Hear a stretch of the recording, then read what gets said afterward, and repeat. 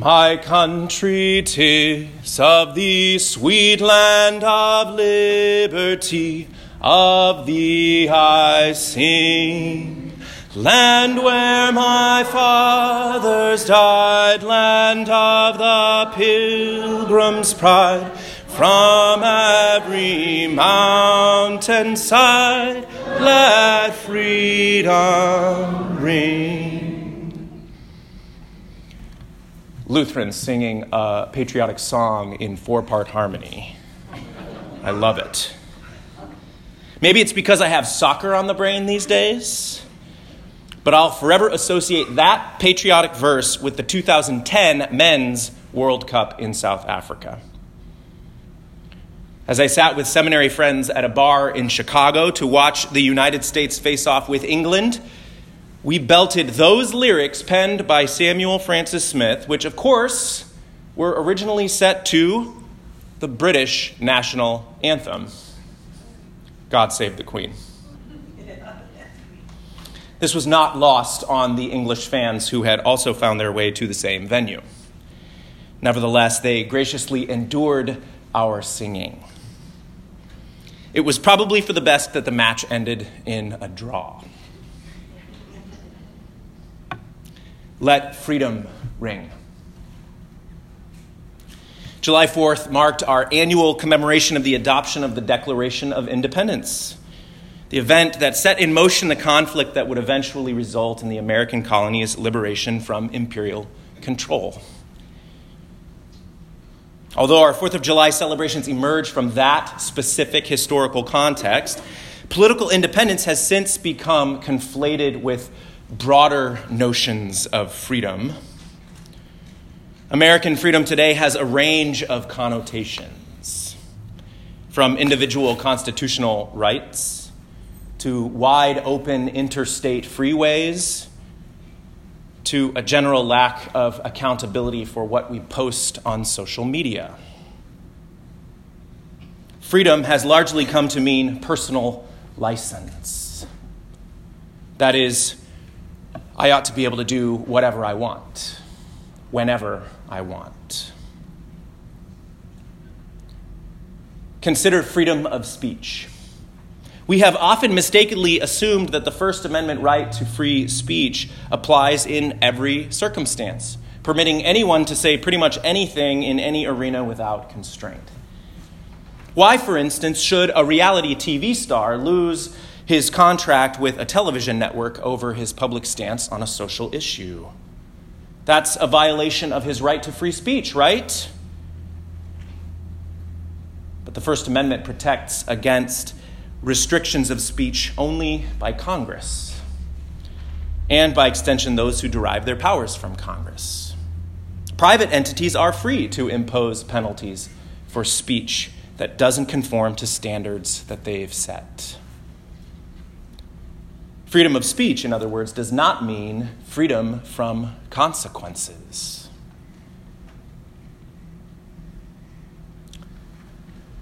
That is all to say that even as we celebrate our freedom this week, we also acknowledge the ways we are inclined to abuse it. And this raises an important question. What's the difference between freedom and entitlement? Or to put it another way, what's the difference between a principled exercise of freedom and a careless one?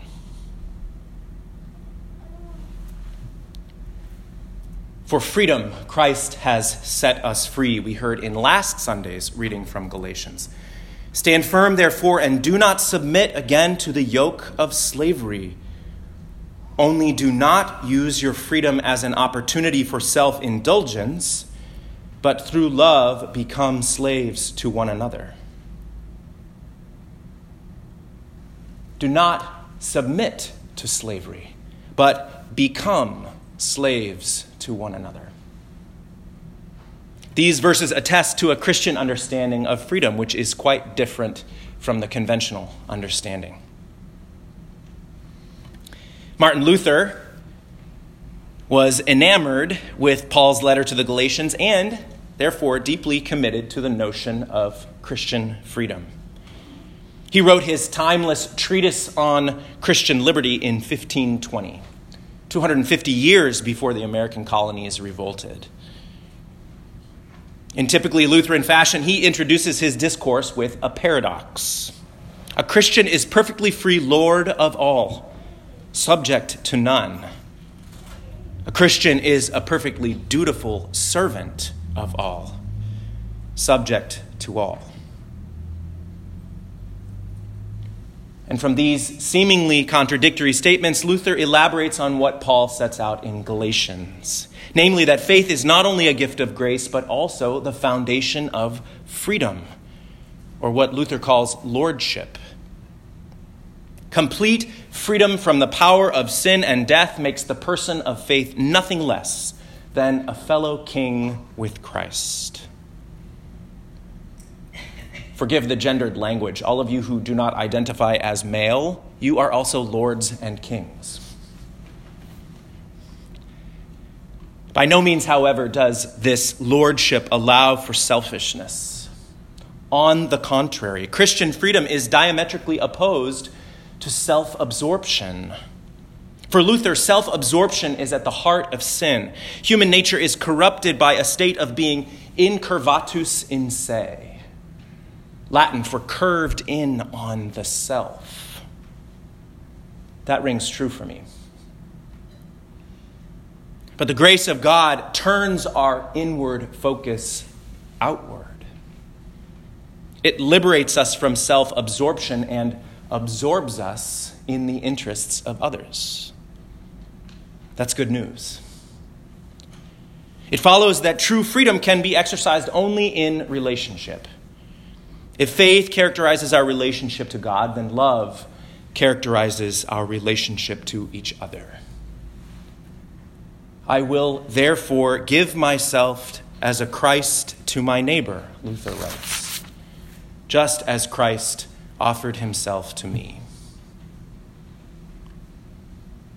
Real freedom, in other words, is faith active in love. Real freedom is faith active in love. It's a compelling alternative to prevailing notions of freedom. Freedom is not total independence from the neighbor, but willing attentiveness to her. It releases us from captivity to our own interests for the sake of compassion. Bear one another's burdens, Paul writes in our reading from Galatians today. Bear one another's burdens, and in this way you will fulfill the law of Christ.